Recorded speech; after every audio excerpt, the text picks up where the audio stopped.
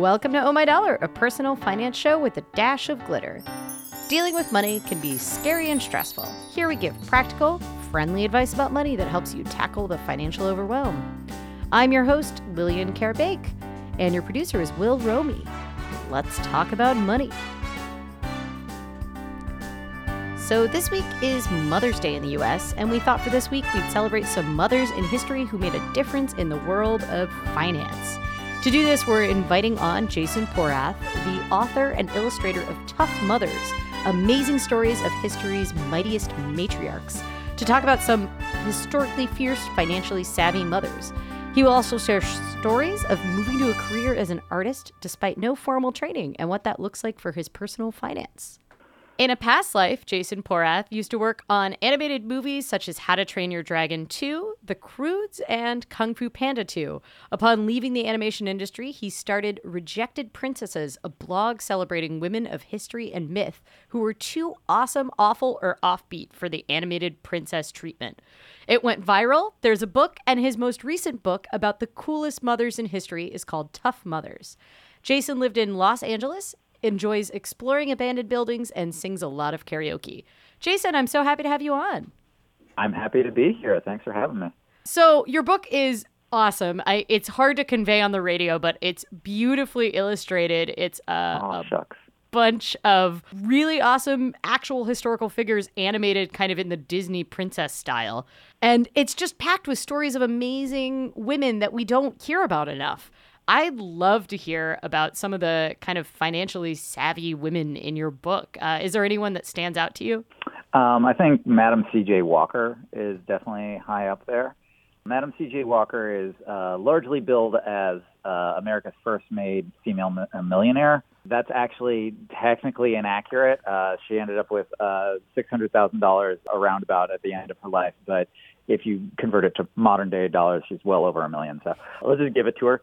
Real interesting human being. She's a black woman who was brought up as a laundress in like the late 1800s, early 1900s, I want to say. Desperately poor, didn't really have a lot of prospects, but sort of went into business for herself. Was a single mother, basically did not want the same life for her child. So sort of leaning on the church that she was a part of, the AME church, she put herself through night classes, ended up starting this hair care empire that just grew and grew and grew and grew and grew and became this enormous force sort of all throughout the especially the southern U.S. and the Midwest. She was headquartered multiple places, but mostly Indianapolis is, I think, where people point to for her. Her daughter ended up becoming one of the scions of the Harlem Renaissance. She was just a hugely important figure for the time. Was one of like the leading sort of black luminaries. Died right before, I think, the Great Depression. And afterwards, a lot of that kind of her wealth was unfortunately mismanaged, and a lot of her legacy kind of went away. But she's just an enormously interesting human being. Just her relationship with her daughter alone is worthy of a book. It's interesting because we don't hear a lot about black women for their entrepreneurial fortitude, especially at that time in American history. Oh, yeah. Kind of in the Reconstruction era. So it's really interesting. And of course, she's a Disney princess in the book. Yeah, Disney princess-esque. I probably can't say Princesses. Disney, right? Yeah, it's that's animated princess style, but the whole idea is that there's something that's almost like a little uncomfortable about them. Like all the Disney princesses, about the most damning thing you could say about any of them is that like maybe they're clumsy. Like they don't have a whole lot of glaring character flaws, whereas I try and represent all the good, the bad, and the ugly of them. So like C.J. Walker was a great businesswoman and like had a real hot, cold, very difficult relationship with everyone around her, especially her daughter. They would like fight terribly and then make up later. And And she's a complicated figure, I think, modern day Black Americans, because in the 70s, she was sort of painted as this figure who advocated hair straightening, which was sort of not only fallen out of favor, but kind of been denigrated as bringing down faith in your own natural beauty. There's evidence that, like, she didn't really advocate it that much. It was just a line that if you're in beauty at that time, you kind of needed to cater to. But people in the 70s sort of mischaracterized her as that, I would argue. She's got a really complicated legacy, especially nowadays. Some people really don't like her. Some people are trying to rehabilitate her legacy. It's really complicated. And that's a lot of what I write about, is complicated people. Another complicated person in the book is a Portlander, Mary Equi. I think it's pronounced Marie Aki. Mm-hmm. I'm not 100% sure. I've only seen it written down. But I get this, lesbian Wild West abortion doctor. Whoa. That is never going to make it into an animated film. Yeah. Oh, my God. She had a life. She was jailed for sedition in San Quentin for protesting around World War I. She was a lover of Margaret Sanger. Just a real fascinating human being who horsewhipped a dude in the face for not paying her then girlfriend a living wage, the superintendent of a school system up in Portland, and he just refused to pay her girlfriend / quasi-wife at the time. So she just confronted him. He was staying in his building, and a big crowd formed, and she was calling him out. Eventually, he tried sneaking out the back. The crowd held him down, punched him. She horsewhipped him in the face. It was a whole thing. It made the New York Times.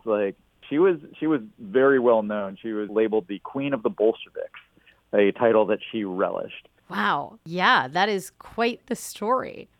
So how did you stumble into doing this? How did you stumble into writing stories about these women? It's complicated, like everything. The easy answer is I used to work at DreamWorks Animation, as you said, and when the movie Frozen came out, there was a really terrible clickbait article going around about how the Frozen girls are bad role models. There's 12 reasons the Frozen girls are bad role models. It was just a nonsense, silly article. I can't even remember the arguments that it made, but it was kind of nonsense. So my coworkers at the time and I were sitting around at lunch just making fun of this article, and we came across the idea of okay, well, if you're going to come up with, if they're bad role models, you can come up with way worse ones. What's the worst idea you can come up with for an animated princess movie? And out of that conversation where we're just trying to black humor one-up each other, the worst idea that we were able to come up with was Disney presents Nabokov's Lolita, which is a truly horrifying idea. But it was so messed up that I wanted it to exist in some form or another. So I illustrated it, but I also had tossed out a bunch of ideas at the lunch of people that nobody at the table had ever heard of, which I thought was just a real shame. I was talking about, say, Boudica or Jingam Bande, or these historical, real badass women figures that at the time I didn't really know a whole lot about. I'm a Wikipedia junkie, so I knew something, but just what Wikipedia said, which had a lot of errors, it turned out. But I wanted it to exist, so after I left DreamWorks, I illustrated a batch of a dozen of these or so, put it out online, and it went viral in the first week, and I'm like, I guess this is my new job. So yeah, you're now making your living, doing these rejected princesses as an artist, and you're kind of using a combination of traditional publishing and Patreon, right?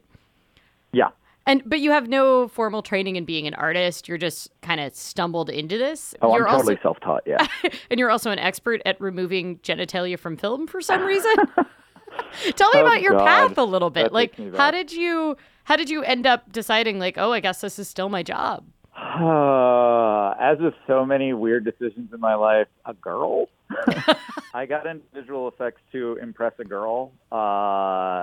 It didn't work, but I ended up being real good at it and ended up just working in visual effects. And then I transferred over to animation because the skill set is almost the exact same afterwards. So when you're talking about removing genitals, that refers to one of the earliest things I did in my career is I worked on the statute of limitations is up now. I can just say what it was. The first Fantastic Four movie.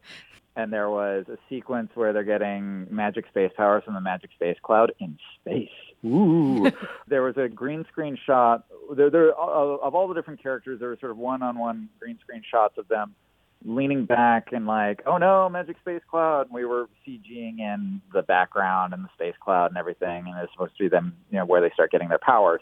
And they're on wire harnesses. It's being like, oh! One of the actors had for whatever reason, not just wires on his hip, but one on his butt that was riding up between his legs. I don't know if it was an optical illusion or not, but it appeared that he was quite excited. So we were called upon to do tent removal,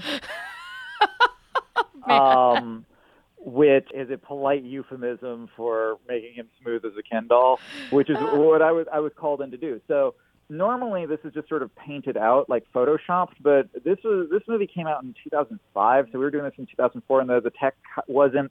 It would do okay if it was just like the camera didn't move and you could just sort of like paint over it, and you'd slap it almost on top of it, and maybe you'd warp it a little bit with the hip movement. So the problem was that there were two different takes of this shot, one where the camera was locked off and the other where the camera was doing this whole like ER style camera move where it's sort of this 360 like moving around, and the fabric was kind of shimmery, so it would change color a little bit based on the angle to the light. So as the camera moved around, it just changed color. So it became evident that it'd be very difficult to paint it out. And we didn't know which version of the shot they were going for.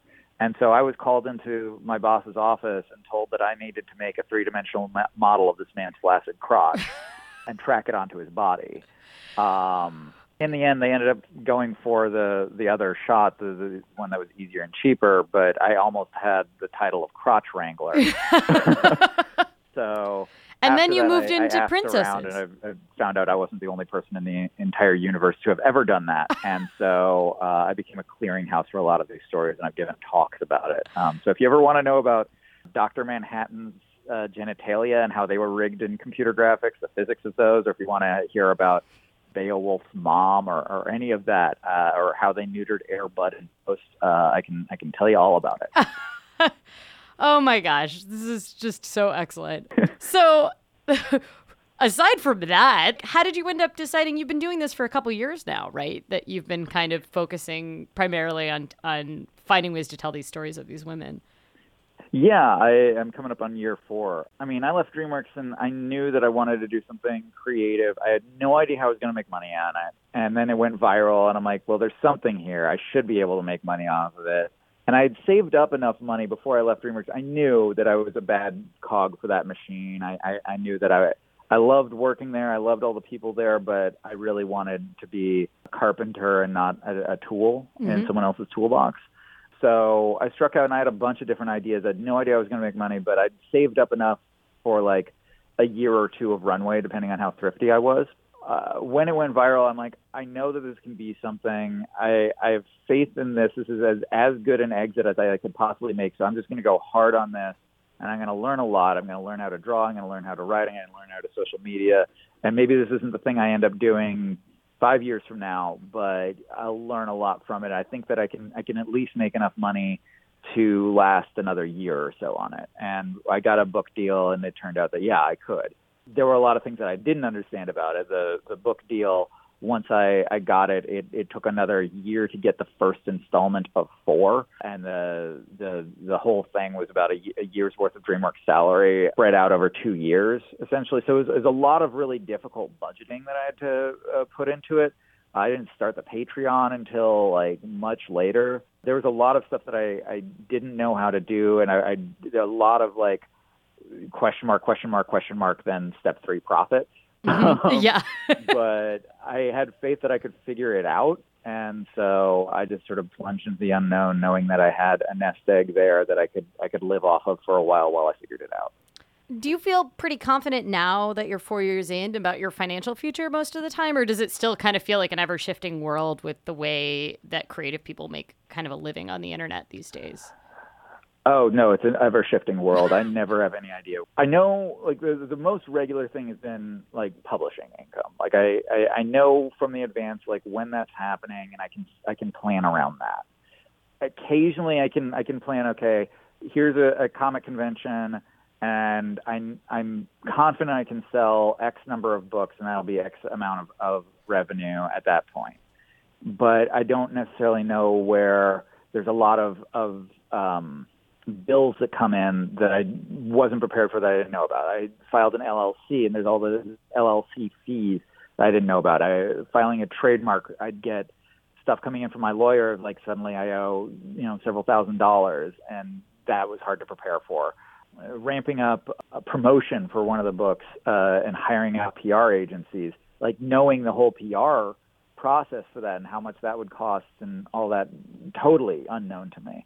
So prepping for all that, it's still a minefield, but I'm getting more regular with it.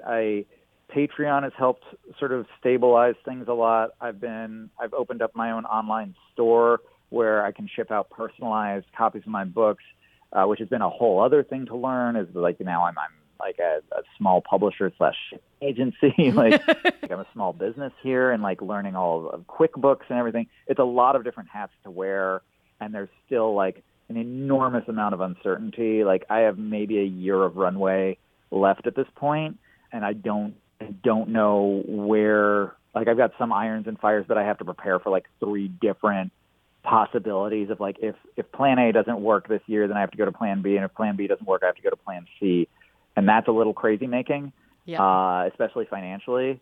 It's still the life I chose, and I'm not sure that I would do anything real differently. Like I made the best decisions that I could with the knowledge I had at the time. So if you were going to go back now with all the knowledge that you've accumulated in 4 years of doing this and give advice to someone that's in a similar position, like maybe they've saved a little money and they are about to kind of try to see if they can do this creative thing full time and are leaving their job, is there any like one piece of advice about finances or about like kind of finding your footing that you would give? Something that was really scary to me that is not so scary now that I've done it, and I wish I'd done a little earlier. It's not applicable to everyone, but it really helped me, was learning to ship my own books and that the whole ecosystem of online advertising and how to make that work, and being essentially like a small publisher online has helped really keep a lot of the finances more regular.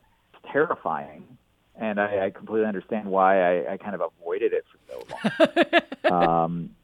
Because like as someone who doesn't know a whole lot about it, it's real easy to just like, you want to place a Facebook ad, that's just tossing money in a hole you're never going to see again.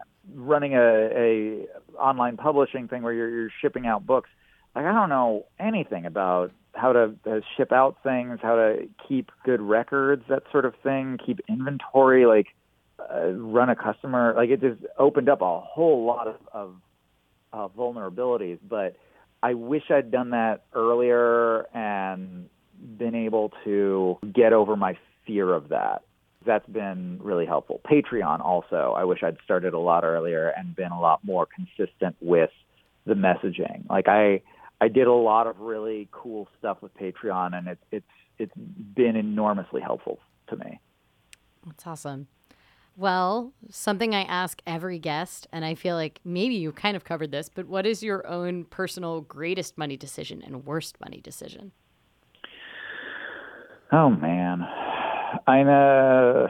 I'm greatest money decisions. I mean, saving up before I left Matriarchs was a big one. And also just starting the online store and the Patreon, I think, are all the good ones. The bad ones, and they're ones that I would still probably have made, again, given what I knew at the time. But some of the early forays I did into online advertising didn't have much in the way of metrics attached, didn't have a lot of research attached, and had very low return on investment.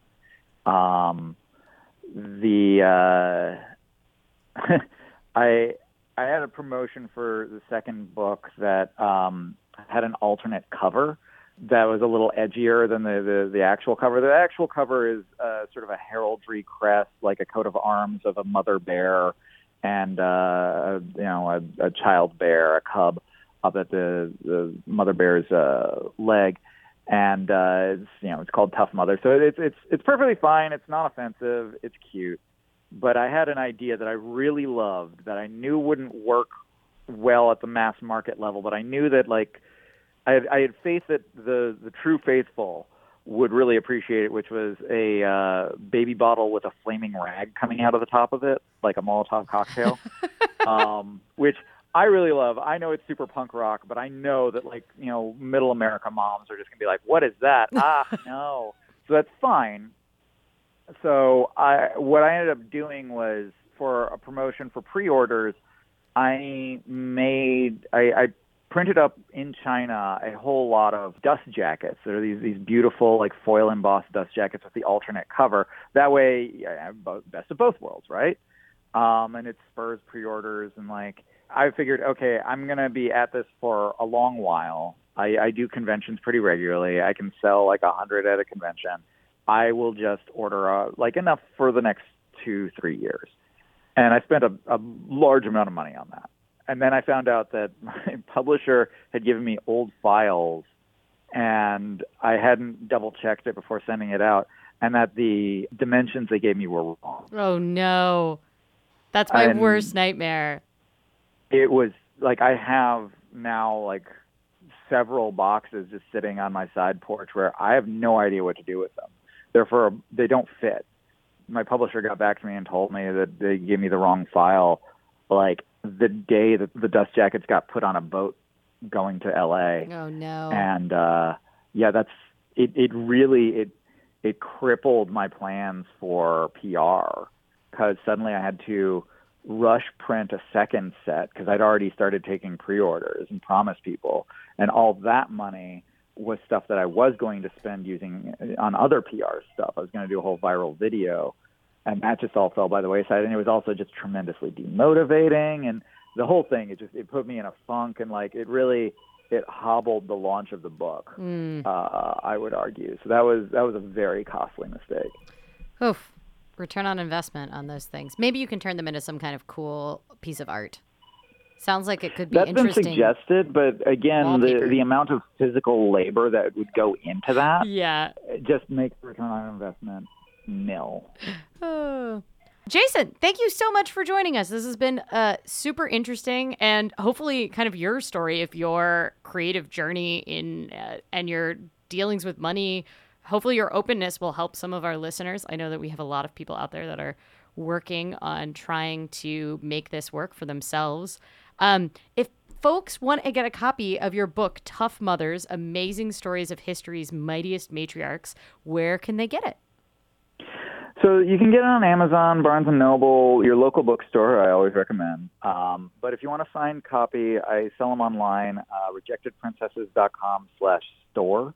But really, any of those, just go for it. And if you like it, leave a Amazon review. If you didn't like it, please don't leave a review. Yeah, that's great. I have enjoyed reading it thus far, and I can't wait to get my print copy. So, yeah, thank you so much for joining us, Jason. Thanks for having me. Well, that wraps our show for today. I'd love to hear if you are a creative that's trying to make a living on the internet, or even if you just have some really cool historical figures you'd love to see as animated princesses. You can always write in to podcast@ohmydollar.com with any of your comments on the show. We love to hear from you. Our producer today is Will Romy. Our intro music is by Aaron Parecki, and I'm Lillian Kerbeck, your personal finance educator and host. Thanks for listening, and till next time, remember to manage your money so it doesn't manage you.